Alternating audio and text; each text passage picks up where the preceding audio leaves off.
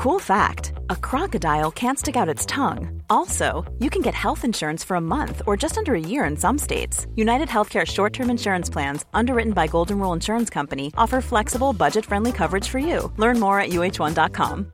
Ready to pop the question? The jewelers at BlueNile.com have got sparkle down to a science with beautiful lab-grown diamonds worthy of your most brilliant moments. Their lab-grown diamonds are independently graded and guaranteed identical to natural diamonds, and they're ready to ship to your door. Go to BlueNile.com and use promo code LISTEN to get $50 off your purchase of $500 or more. That's code LISTEN at BlueNile.com for $50 off. BlueNile.com, code LISTEN.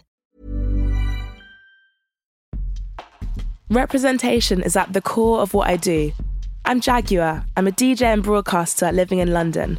I'm also a mixed-race woman, and whether I like it or not, that affects everything I do and how I'm seen in the patriarchy of the modern world. Supporting those who are underrepresented in music, particularly women, trans and non-binary people, is a very important part of my mission. In August last year, I launched the Jaguar Foundation and released a report exploring gender inequality in dance music. During my research, I found this quote from the late Audre Lorde, a poet, writer and black queer feminist. The human race is evolving through women. We've got to take that promise of new power seriously. She's basically saying that for thousands of years, the world has developed with men in power, and now that women are finally being granted the same opportunities that men have had, we have the power to change things and set a totally new agenda. This works as a metaphor for any minority who challenges oppression. We are bringing a totally fresh perspective to evolve society. I find this deeply inspiring. And right now, in electronic music, it feels like we are undergoing a cultural shift where women, trans and non-binary people are the ones taking up space, speaking out against the canon and pushing for equal opportunities. I can feel a change in the air. But as we found out in the previous episode, it isn't always straightforward. Take this story from Jam Supernova, for example. Hi, my name is Jam Supernova and my pronouns are she and her. I'm a DJ, I'm a broadcaster and I'm a label owner. An experience that I've had as a woman in dance music that you'd probably laugh at now, but I remember at the time being really upset by it. I was on after this DJ who was playing before me, a guy, and I went to go and get something out of my bag which was underneath the decks and in the booth, and he was like, "You shouldn't be in here, you need to get out, I'm DJing right now, you need to get out." And I was like, "Pardon? I'm coming on after you, I wanted to get set up." He was like, "No, you're not playing after." And I sort of said, like, "I'm Jam Supernova," and he was like, "Oh, I thought Jam Supernova was a guy." And it got kind of really weird and awkward, and it wasn't the best way to start my set because I genuinely could see he just didn't believe that I was who I was or the fact that I deserved to be in the booth with him. I feel Jams's pain. Not long ago, this bouncer kicked me out of my own green room where I was prepping for a set for the same reason. He didn't believe that I was the artist. Here's another one for you. Hi, I'm Paulette. My pronouns are she, her. By night, I'm a DJ, and by day, I'm an author, radio presenter, and music industry professional. One experience I've had as a woman in dance music is that people still think I'm new to the game after 30 years, and that female DJs are still considered a novelty by many. New to the game? That is so crazy to me. I feel so lucky to have got to know Paulette over the years, and if you don't know, DJ Paulette is an absolute pioneer. She's been a big part of the UK scene since the 90s with her Flesh residency at the Hacienda starting in 1991.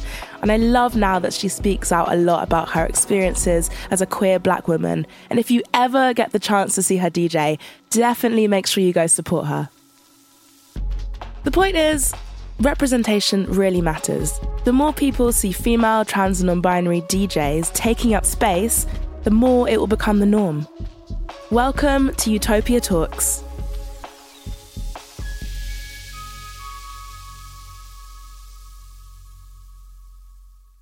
If you have a diverse lineup, you are going to encourage a more diverse crowd because they're going to feel more comfortable in that space. Because if you've thought about them on the lineup, you have thought about the space that you're creating for them. My name is Michelle Manetti. My pronouns are she, they, interchangeable. I am a DJ and I run a club night called Femme Fresh, which is a Flinter-focused club night. For anyone who doesn't know what Flinter is, it's female, lesbian, intersex, non-binary, transgender and agender. And I've been in the industry maybe about 22 plus years. I played a Femfresh. You did? What year was that? 2019? Maybe a couple just of years before back. the pandemic? Yeah, it was just before the pandemic, I think. I had a lovely time, by the way. Good. As someone who, you know, sources a lot of women and non-binary talent, like, where do you look to find your DJs? I mean, thing is, even though obviously when you're talking about the bigger scale of things and the big festivals and stuff, and you think, oh, there isn't as many, but actually on a grassroots level, there's loads, especially in London. And I make it my point to find out who new kind of female non-binary trans artists are that are coming through. A lot of it is all word of mouth, of course. And also it will be from people that I'm playing on lineups with. You know, I tend to get booked for a lot of queer parties myself. And then obviously there tends to be a lot more diversity within those queer parties.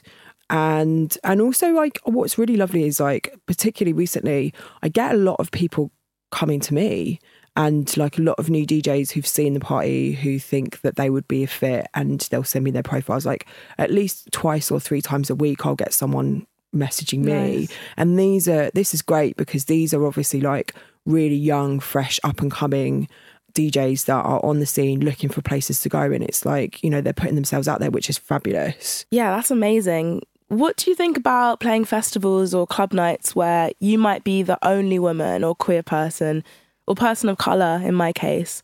I always push back when I get these requests, and sometimes it just plain angers me that they've had the audacity to even make this lineup and try and book me for it.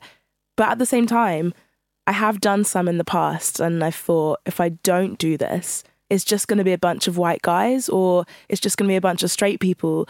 So sometimes I'm torn because I'm like, well, in some ways I'm taking up space, which is good. But sometimes it's just so exhausting and like sad to be kind of put in that position, you know? I guess it's the way that it's done, I think, for me particularly, is that if you can clearly see that you are a tokenistic thought and you're like, oh, I've got to tick a particular box. Like, yes, I want to create that representation, but at the same time, I don't want to be someone's box that's being ticked. I want to be booked on my own merit for me as a DJ. And I don't know, I think while visibility is important, I feel like that kind of visibility can be a bit toxic because you can guarantee that I know that if I'm the only queer female or female on a lineup full of, you know, a load of guys, I know what kind of crowd it's going to be. It's also probably not going to be that much fun for me to play at. And you know the kind of mentality of what the promoters and what their team is going to be like as well. And that's going to be quite an exhausting thing to play at, and maybe not, you know, you're going to have an experience where it might not actually be that comfortable for you. So it's these things that you've got to think about as well. What's the answer? Because I'm still trying to figure it out, to be honest. Is there an answer? I mean, I just think it's really about education, isn't it? And continuing to educate people and continuing to push this kind of agenda that is about, you know, making space for everyone and showing that there is enough space for everybody. And really, like, just having conversations in a really positive way that is, you know, like speaking to DJs, like, would you rather play to an all-male audience or look out and see a really nice, diverse audience you're playing to? What makes you happier? I can guarantee you they'd like to see more diversity, like, unless they're an absolute fool. Like, and with that diversity comes like a lot of, you know, it becomes more colourful, it becomes more exciting. More interesting, right? It becomes more interesting, absolutely. And in a way, like a little bit more challenging, because every single one of those audiences has got a different background, so they want something a little bit different. So as a DJ, that's like a challenge that you want to meet. And so just to see a sea of people that all look the same is boring. So, you know, when you go to a space that is largely men, then there's like this male toxicity that is there, and there's, you know, you get a bit of aggro and whatever, not always, but when you have this kind of really gorgeous, diverse lineup, and that's why I love playing on the queer scene. It's so colourful and it's so rich and it's so beautiful to be in this space with so many interesting, you know, diverse people. So how can that not be a positive? So if you continue to book all cis white male lineups, that's the audience you're also going to bring in. So if you have more diverse lineups, and that visibility will create more space for a more diverse audience, it's just more fun and more beautiful and more a nicer experience. Michelle is bang on and a glowing example of somebody who is elevating those around her. When I was working on the report, I really wanted to speak to Annie Mac. Few people can claim to have had more successful or influential careers in dance music. She's accelerated the careers of countless artists, launched her own festival, and of course she was a pillar at BBC Radio 1 for 17 years. And for people of my generation, she was the voice who guided us into the world of dance music. I really wanted to hear her thoughts on the positive changes she's seen during her long career. It really has changed in the last kind of 10 years especially. I've noticed a kind of escalation of sorts when it comes to the conversation of equality in dance music. And I feel like, you know, as I'm coming from a perspective of all music, dance music has been quite exemplary when it comes to pushing forwards this agenda of, you know, equality on lineups. So I know it's still awful and it needs loads of work, but when you zoom out, dance music's done pretty well. Obviously, it's come from a place and it was kind of invented and brought into the world by marginalised people. So the fact that it went the other way is fucking awful. The changes that have happened are mainly just me being able to see female DJs coming up and coming through. It's quite slow, you know, in terms of when it started. About 10 years ago, you saw a lot of the bottom lines of festival lineups being filled up with women. And now, obviously, these women are becoming more successful and they're moving up. I think also the changes that have happened have been that the gatekeepers, the big powerful promoters and agents and managers have been forced, whether they like it or not, to have to think about this and to have to discuss it, and that, you know, they're being called out on it if they don't represent a certain amount of women. I still think that people are getting away without doing it, and you have the same old argument that I've found in the world of promotion, which is like, well, we asked so-and-so and so-and-so and they couldn't do it, so like, what are we supposed to do? And my argument against that is like, you just do whatever it takes to make sure that you have an equal lineup, and if you go from the very start with that priority and that agenda, then you can do it. But they don't. I think that's the problem. It's kind of very much, they're kind of, it feels tokenistic sometimes, and I think they think if they've done the work in trying to get people and they don't get people, well then at least they've tried.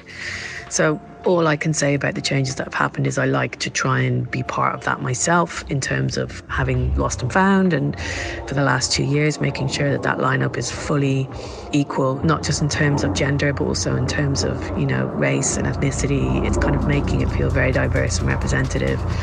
So as long as I can do that and I can show that it's possible, then hopefully that is a good argument to other people to show that it can be done. Annie is such a badass, and yeah, she said it perfectly, how important it is to book lineups and make them diverse. Now, I've learnt this summer from booking my own Utopia residency in London that it is really difficult to book a lineup. I appreciate that, especially if you want to make it diverse and book the acts that you like. However, I've been able to do it. I'm really happy with the lineup, and it's a whole mixture of sounds and people. And Annie is a shining example of someone who gets their lineups bang on. Lost and Found Festival in Malta every summer always has the best lineups, and they're 50-50. And we get it. We appreciate that sometimes it's difficult to book a lineup because of things like exclusivity. So that's when a DJ is booked to play in a city and they're restricted to play there again for a certain period of time, or budget, or loads of reasons why it can be hard, but it can be done. I also asked Annie about the changes she'd like to see in order for more female and non-binary artists to be represented. More women in the boardrooms. It always comes down to that. More women or non-binary people in the boardrooms making the decisions. That's what it takes. You know, there's quite a lot of women that work behind the scenes in dance music, and when it comes to being managers or DJ or agents or kind of PR people, but there's always a point where those women kind of duck out or have to end up working part-time or become less powerful in their jobs because they stop and have families. Not all of them, of course, but the women who choose to do that. And you really notice women ducking out around then. And that is a time when men are able to kind of accelerate forwards and get those positions of power and keep them. So we need to find a way for women to be able to work flexibly. We need to be able to find a way for women who have their own companies, be it management companies, agencies, promotions companies, to be able to go off and have babies and have that company run underneath them. So it's about finding ways for women who run companies to be able to be supported, to be flexible, to be able to hand their artists over to someone and have their artists feel safe and for that woman to be able to come back. It's very, very difficult. It's not designed for women who want to have families. And we need to try and find a way to make dance music accessible and make the industry accessible for women who want to have families to be able to come back and do that. So that's a huge one. And yeah, I think, it has to keep going the way it's going, but ideally a little bit faster in terms of seeing women be trusted to headline events, be trusted to be at the top of the tiers of festivals. And, they're showing it again and again that they can sell out venues all over the world, that they have the power, they have the skills, obviously, to do that. It shouldn't even be fucking up for debate, but they're showing it. And, money talks. That's all promoters care about. You'll hear with those big festivals like Wireless or whatever, or Reading, it's like, well, there's no female headliners that sell tickets. So, on a very base economic level, we have to be able to show that female headliners can sell tickets. And once that happens, which it has in the past, and obviously we know they can, then promoters will book them. But ideally, we'd have more women promoters, more women managers, more women agents, more women business owners, women setting the agenda in terms of dance music and how it's run, and obviously non-binary as well. Annie mentioned motherhood there, which is such an important topic that doesn't get spoken about enough. I sat down with Laura, who is a producer, a DJ, a vocalist, and also a mother.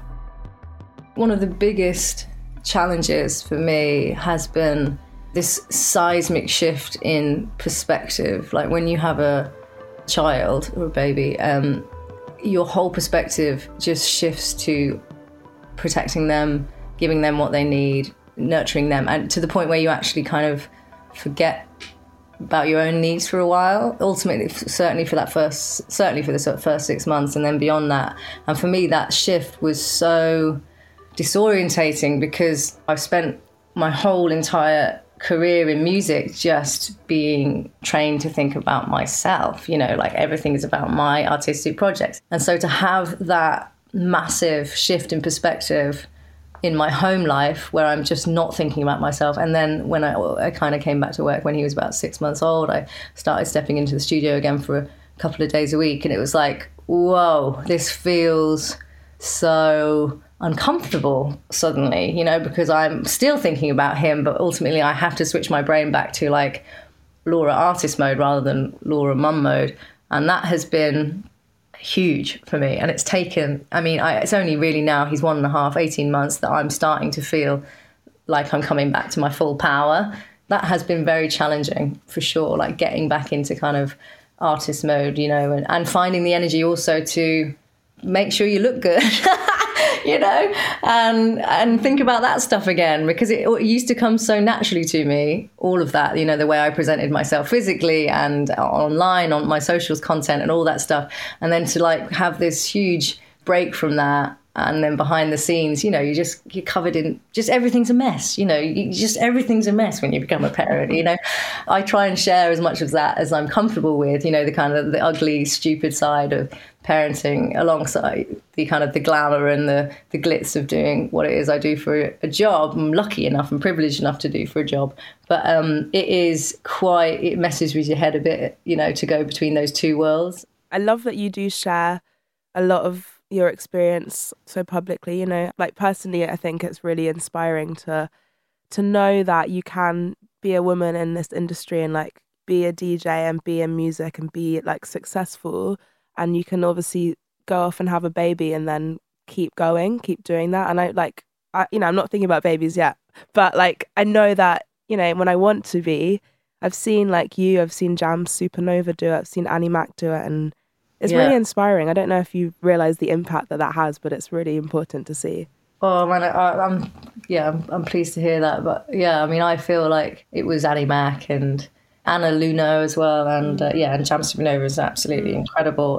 But yeah, seeing those guys, like especially Annie Mac, I feel like opened up post-pandemic a little bit more about kind of the struggles of managing a career versus the parenting thing, and that was super inspiring because previous to these guys, sharing that, I hadn't really seen anybody talk about it in our world. I guess it's not the norm, but it is possible to do it.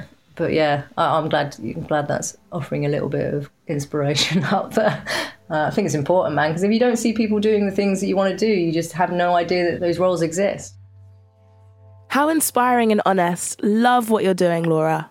The final question I asked Annie was if she'd seen a type of female or non-binary dance and electronic artist that tends to break through. And if so, why does she think that might be? If you go to the very top, as in the biggest names in terms of female and non-binary DJs, it is quite a mixed bag. You have your Honey Dijons and your Black Madonnas or Blessed Madonnas and your Peggy Goos, which is great. But then there's a kind of big swathe of very successful techno DJs that all kind of look the same. So I think it would be very naive of me to say that, there's no, they don't all look the same, because I think if you got all kind of successful female DJs and non-binary DJs, like 100 of them, basically, of the most successful, you would definitely see that there's a huge lacking when it comes to people of colour and non-binary people.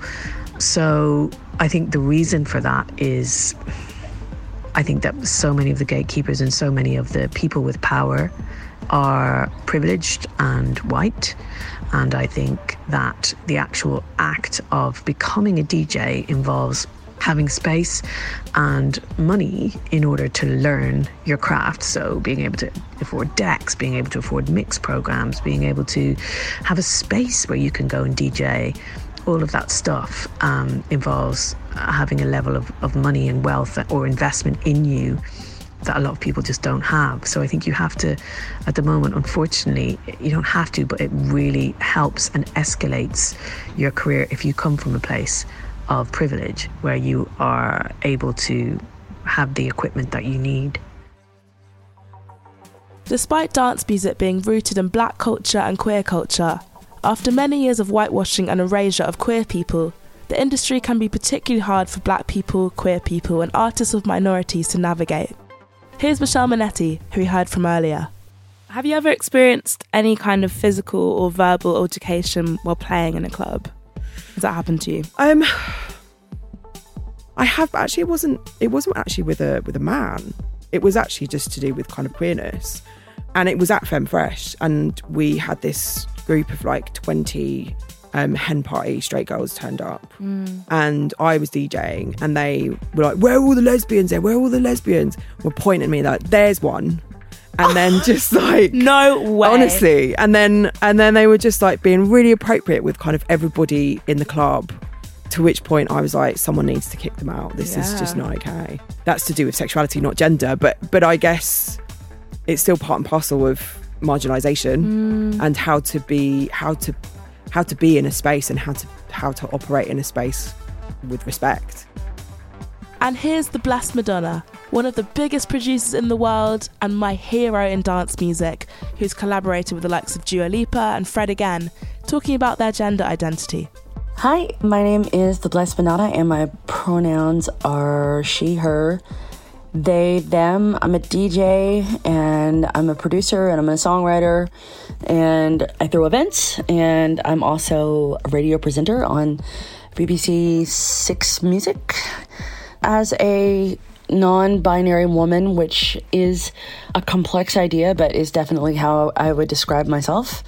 As a non-binary woman in dance music, I wish that people knew how important it is that we keep a very close watch on the culture that we live in. We're living in a time where there's a rising tide of dangerous ideas that are in the ether, that are in the zeitgeist at this moment. And even amongst people who would say that, I'm a feminist or I don't have any problem with trans people, all of these people who would seemingly be a part of the community and the kind of values that are really important to me, there is, even inside those supposed communities, a slide into ideas that I think are genuinely dangerous for other people. If people could greet the women and non-binary people and so on around them with gentle and loving curiosity rather than framing the existence of other people as a debate or the presence of people as a debate, we would be a lot better, because I think that debating, that othering, it becomes a very real, concrete danger for people's actual lives. It's time for a break now, but after this, we'll hear from Talia and Salute, two artists who are inspiring positive change in our industry.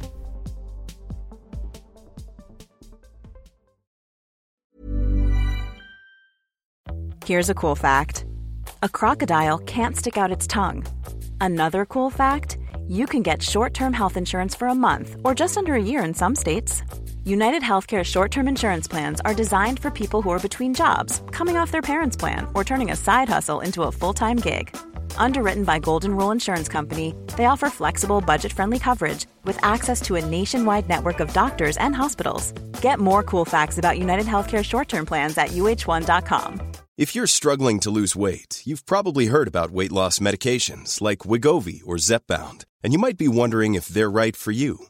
Meet PlushCare, a leading telehealth provider with doctors who are there for you day and night to partner with you in your weight loss journey. If you qualify, they can safely prescribe you medication from the comfort of your own home. To get started, visit plushcare.com/weightloss. That's plushcare.com/weightloss. plushcare.com/weightloss. People of the US, great news. The Formula One circus is coming to Miami this weekend, and we've got everything you need to know on P1 with Matt and Tommy, the Formula One podcast from Stack.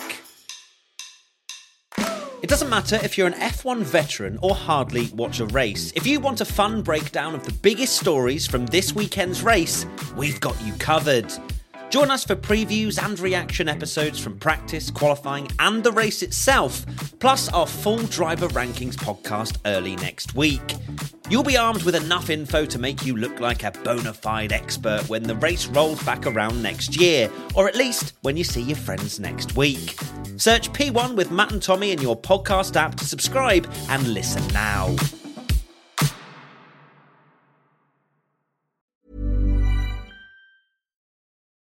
Next, I want you to hear from somebody I love to share a conversation with.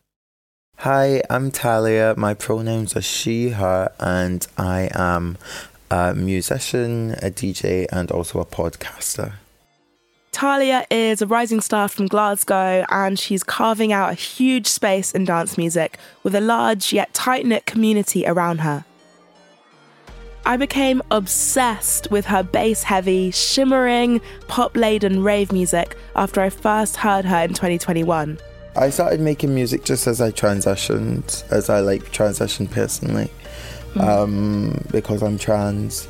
And I think there is a reason that both of the experiences correlated with each other and happened at the same time. I think that the way that I was making art before I transitioned, I was kind of using it as an outlet to investigate what I was feeling internally. Whereas as I started to express my internal dialogue externally, that's when I felt more of a freedom to kind of just do whatever I wanted. Talia was the first black trans artist to be nominated at the Scottish Alternative Music Awards and the first ever artist to win 2 categories in the same year. She also was BBC Introducing Dance Artist of 2022, and I love that she's proudly taking up space and showing the world that she's an unstoppable force in dance music. Because of the music that I make, or perhaps the audiences that attach themselves to my music more, there's a huge sense of community there, which feels very, very nice to be able to tap into, because I think that I've always experienced music through a community kind of lens, kind of like experiencing my first experiences of like the Glasgow club scene, and then like moving to Berlin, and then like going to London and experiencing like the queer community and things, and like the queer community here in Glasgow as well. There's always been this kind of idea of withstanding and togetherness that I think would be really, really strange to experience my career without that. As you heard in the previous episode, safety and being safe at work is a huge worry for women, trans and non-binary people in music. I'm very aware of my position of privilege as a cis woman, so I'm interested to hear Talia's take on this. I have a lot of stipulations in my rider on kind of like what needs to happen in order to ensure my safety, and a lot of the time people don't follow that, and I think at gigs you're only as safe as how much the promoter cares, and a lot of the time when you're dealing with promoters, they will not be of any kind of like marginalised background, so there will not be this kind of like inherent camaraderie or collective thought on perhaps what it means for you to be safe and what it means for them to be safe, and how they interact with the space and how you interact with the space.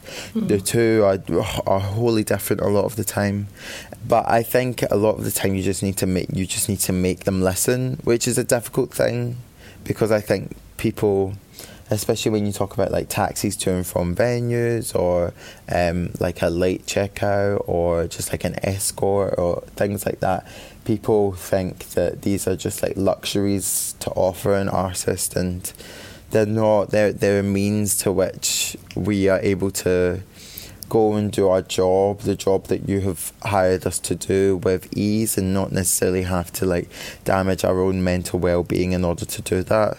Because there have been like awful times when I've been on tour where just like the most horrific of interactions have happened, and it's just due to a lack of intent or a lack of care, which is like the most heartbreaking thing, because you think, oh, if you had only cared a little bit more, or if you had only understood just a little bit more, then perhaps I would not have had to like do that, or like experience that, or go through that, you know. Oh gosh, I'm so sorry to hear that.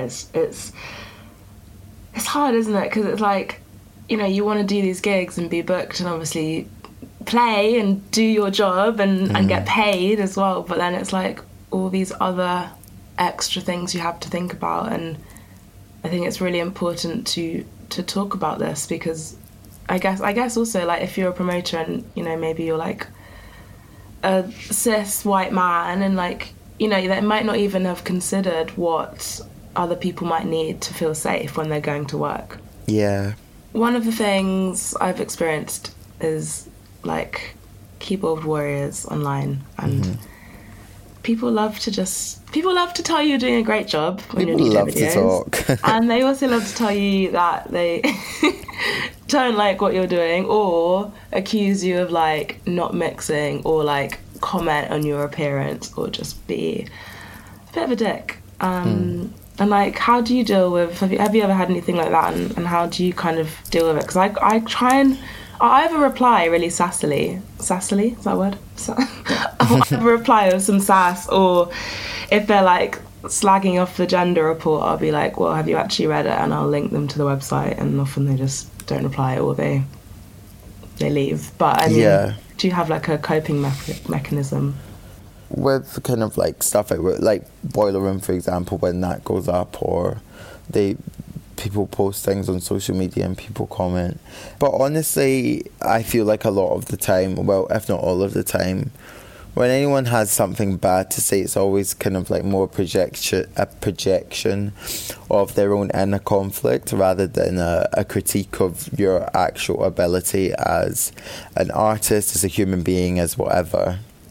And so a lot of the time I kind of like think about, I try and not read them, but a lot of the time when you're interacting with TikTok or YouTube and things, like in order to read the good, you also need to read the bad.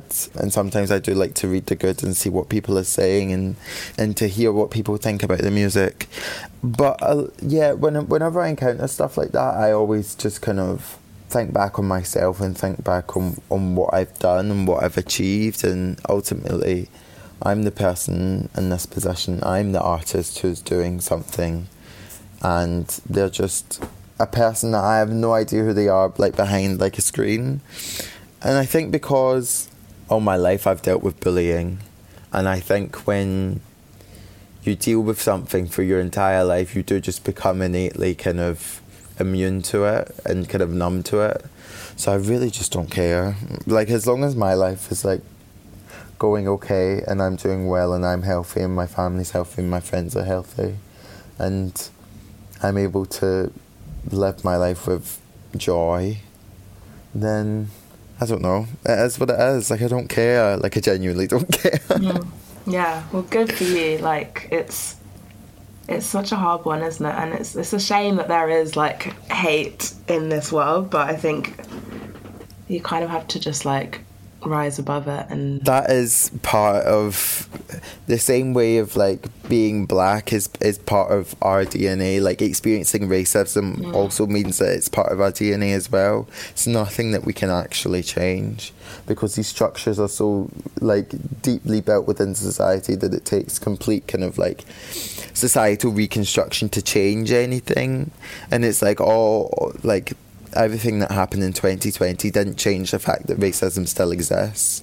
It's still something that we need to deal with. Obviously, conversations about it need to happen. There needs to be an exploration and like to why certain things happen and how we can better combat it and how people out with marginalisation can be better allies. But ultimately, it's just something that we have to deal with. So it's just something that, in essence, we need to accept to some degree. But I think also, like, by existing in these spaces and by taking up space, like, that is something in itself. It's so radical, and I think that's another reason why people find it so scary, because it is a very radical form of protest, taking up space. And only a few people do it, and it can only happen to a few people, and it's up to those specific people to be aware of that and to harness it the best that they can, you know. It's a privilege to be able to be put in this position, and it's a privilege to be able to do what I do. It is a privilege, and I don't know about you, I mean, I feel like you're the same as me, but like, I recognise the like having a platform and the importance and like the impact you can have, and you know, one of the reasons I'm doing this podcast and trying to like help make the world more equal is because I feel like I have a duty to do it, but I want to do it, and I feel like by doing things like being visible, having conversations, challenging the norm, I think it can make a difference. Yeah, for sure. For sure. I mean, like, everything that you've done already, making so many people aware of what's actually going on within our industry is amazing. And that obviously wouldn't have happened unless you existed. So yeah, I think it's very important for us not only to like do what we love to do, but to make sure that we are talking on behalf of not only ourselves but the communities that we inhabit, and to make sure that we're a genuine reflection of that, and we're like a vehicle for change. Yeah. And also hopefully can inspire people that relate to us to do the same, and in a few years' time the scene might look completely different, which is exciting. Yeah, exactly. I'm just in awe of how Talia articulates herself with such grace and intelligence. She's such an inspiring person, and I can't wait to see what she goes on to achieve and the boundaries she's going to break down her career. So, how can we actually improve representation then? Well, this brings me on to one of the key suggestions we recommend in the report, inclusion riders. Inclusion riders are requirements that DJs put in their contract, which holds promoters and venues responsible for booking diverse lineups. If the venue doesn't book a diverse lineup, the DJ is no longer contractually obliged to play. There was nobody better to speak to about these riders than my good friend, Salute. Hi, I'm Felix, or Salute, he and they, and I'm a DJ and producer. Salute publicly shared their inclusion rider on Instagram. It says, "The promoter agrees to ensure the inclusion of an underrepresented and/or marginalised group in the booking of the artist lineup. The promoter agrees to book at least one or more persons who identify as being a member of an underrepresented group and/or marginalised groups playing on the same stage or bigger, or minimum 30% of the artists, whichever is greater. The term underrepresented and marginalised groups is defined as such: any people who identify themselves as women, black, people of colour, disabled, LGBTQ+, or any combination of these identifying terms as defined by their own choice or description. I reserve the right to deny and retract any contractual agreements that are signed prior if these requirements are not met, voiding any contractual agreements with the promoter." How amazing is that? Off the top of my head, I can only think of 4 DJs who aren't women who have inclusion riders. Now imagine how impactful it would be if more big male DJs like Calvin Harris, Fred Again, Patrick Topping followed Salute's example. If we tackle the problem from the top down, imagine how much progress will be accelerated. Why did you feel the need to talk about having an inclusion rider? And why do you think having an inclusion rider is important?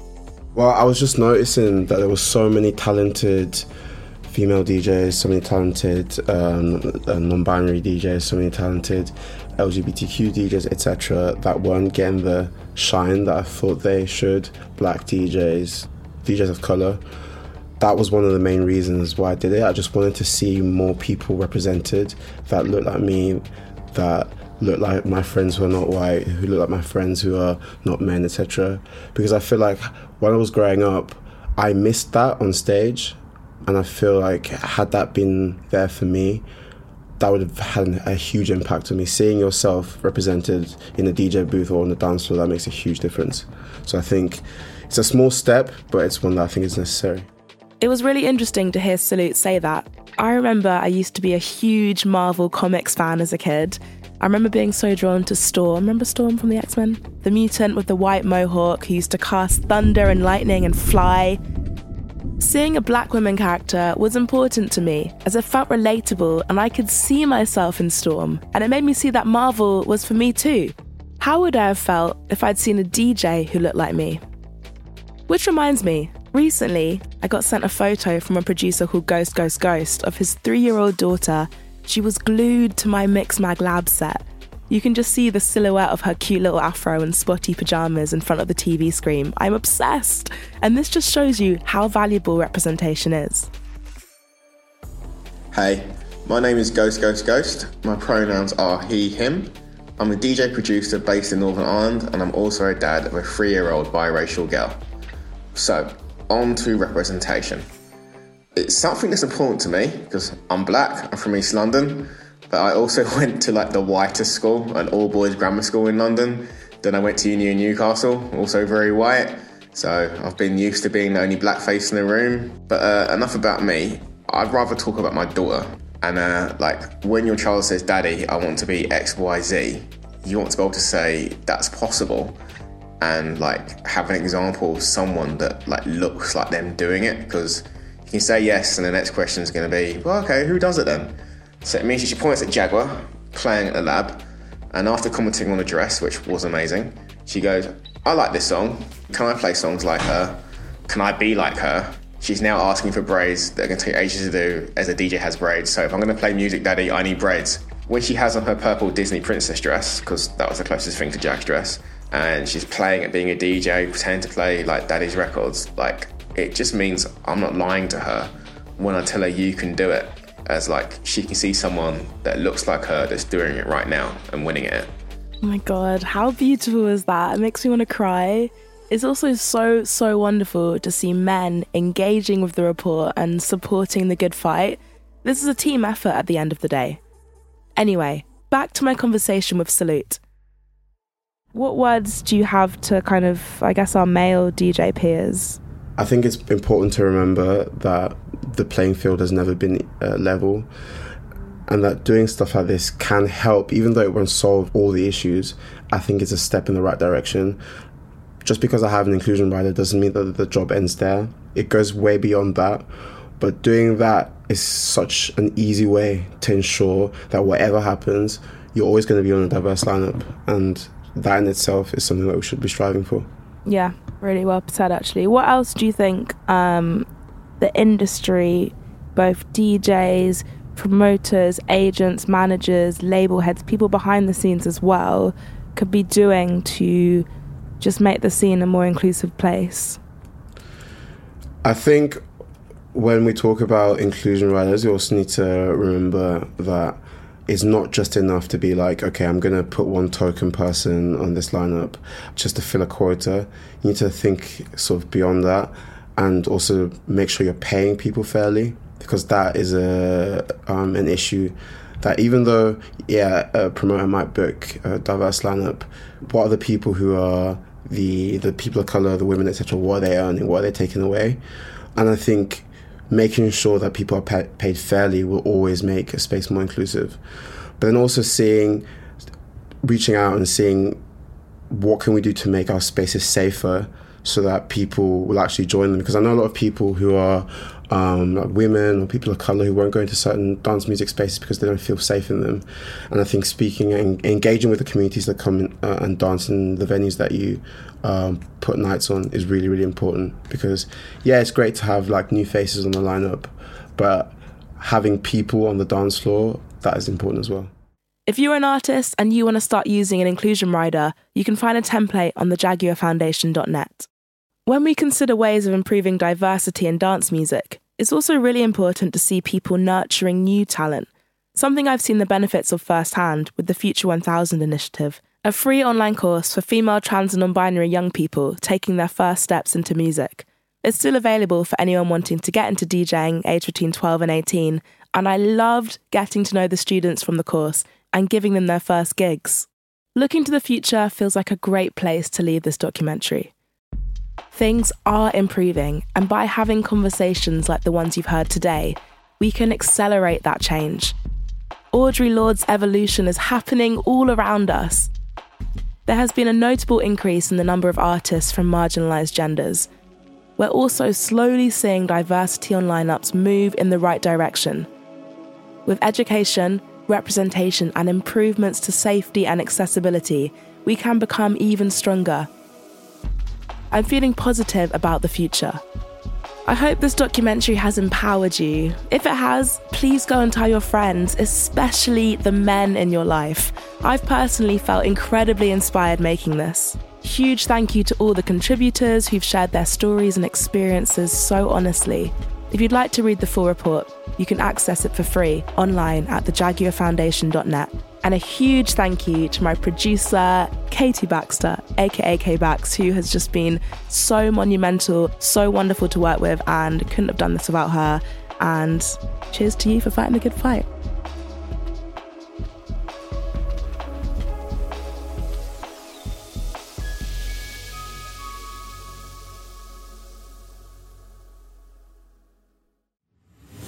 Utopia Talks is a Stack production and part of the Acast Creator Network.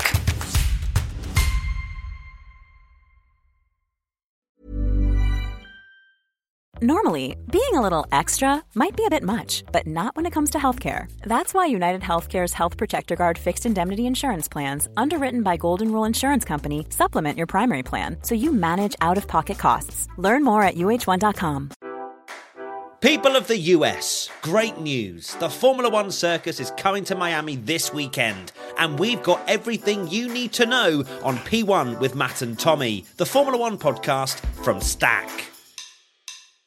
It doesn't matter if you're an F1 veteran or hardly watch a race. If you want a fun breakdown of the biggest stories from this weekend's race, we've got you covered.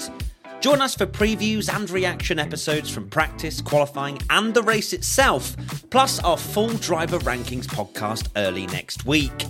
You'll be armed with enough info to make you look like a bona fide expert when the race rolls back around next year, or at least when you see your friends next week. Search P1 with Matt and Tommy in your podcast app to subscribe and listen now.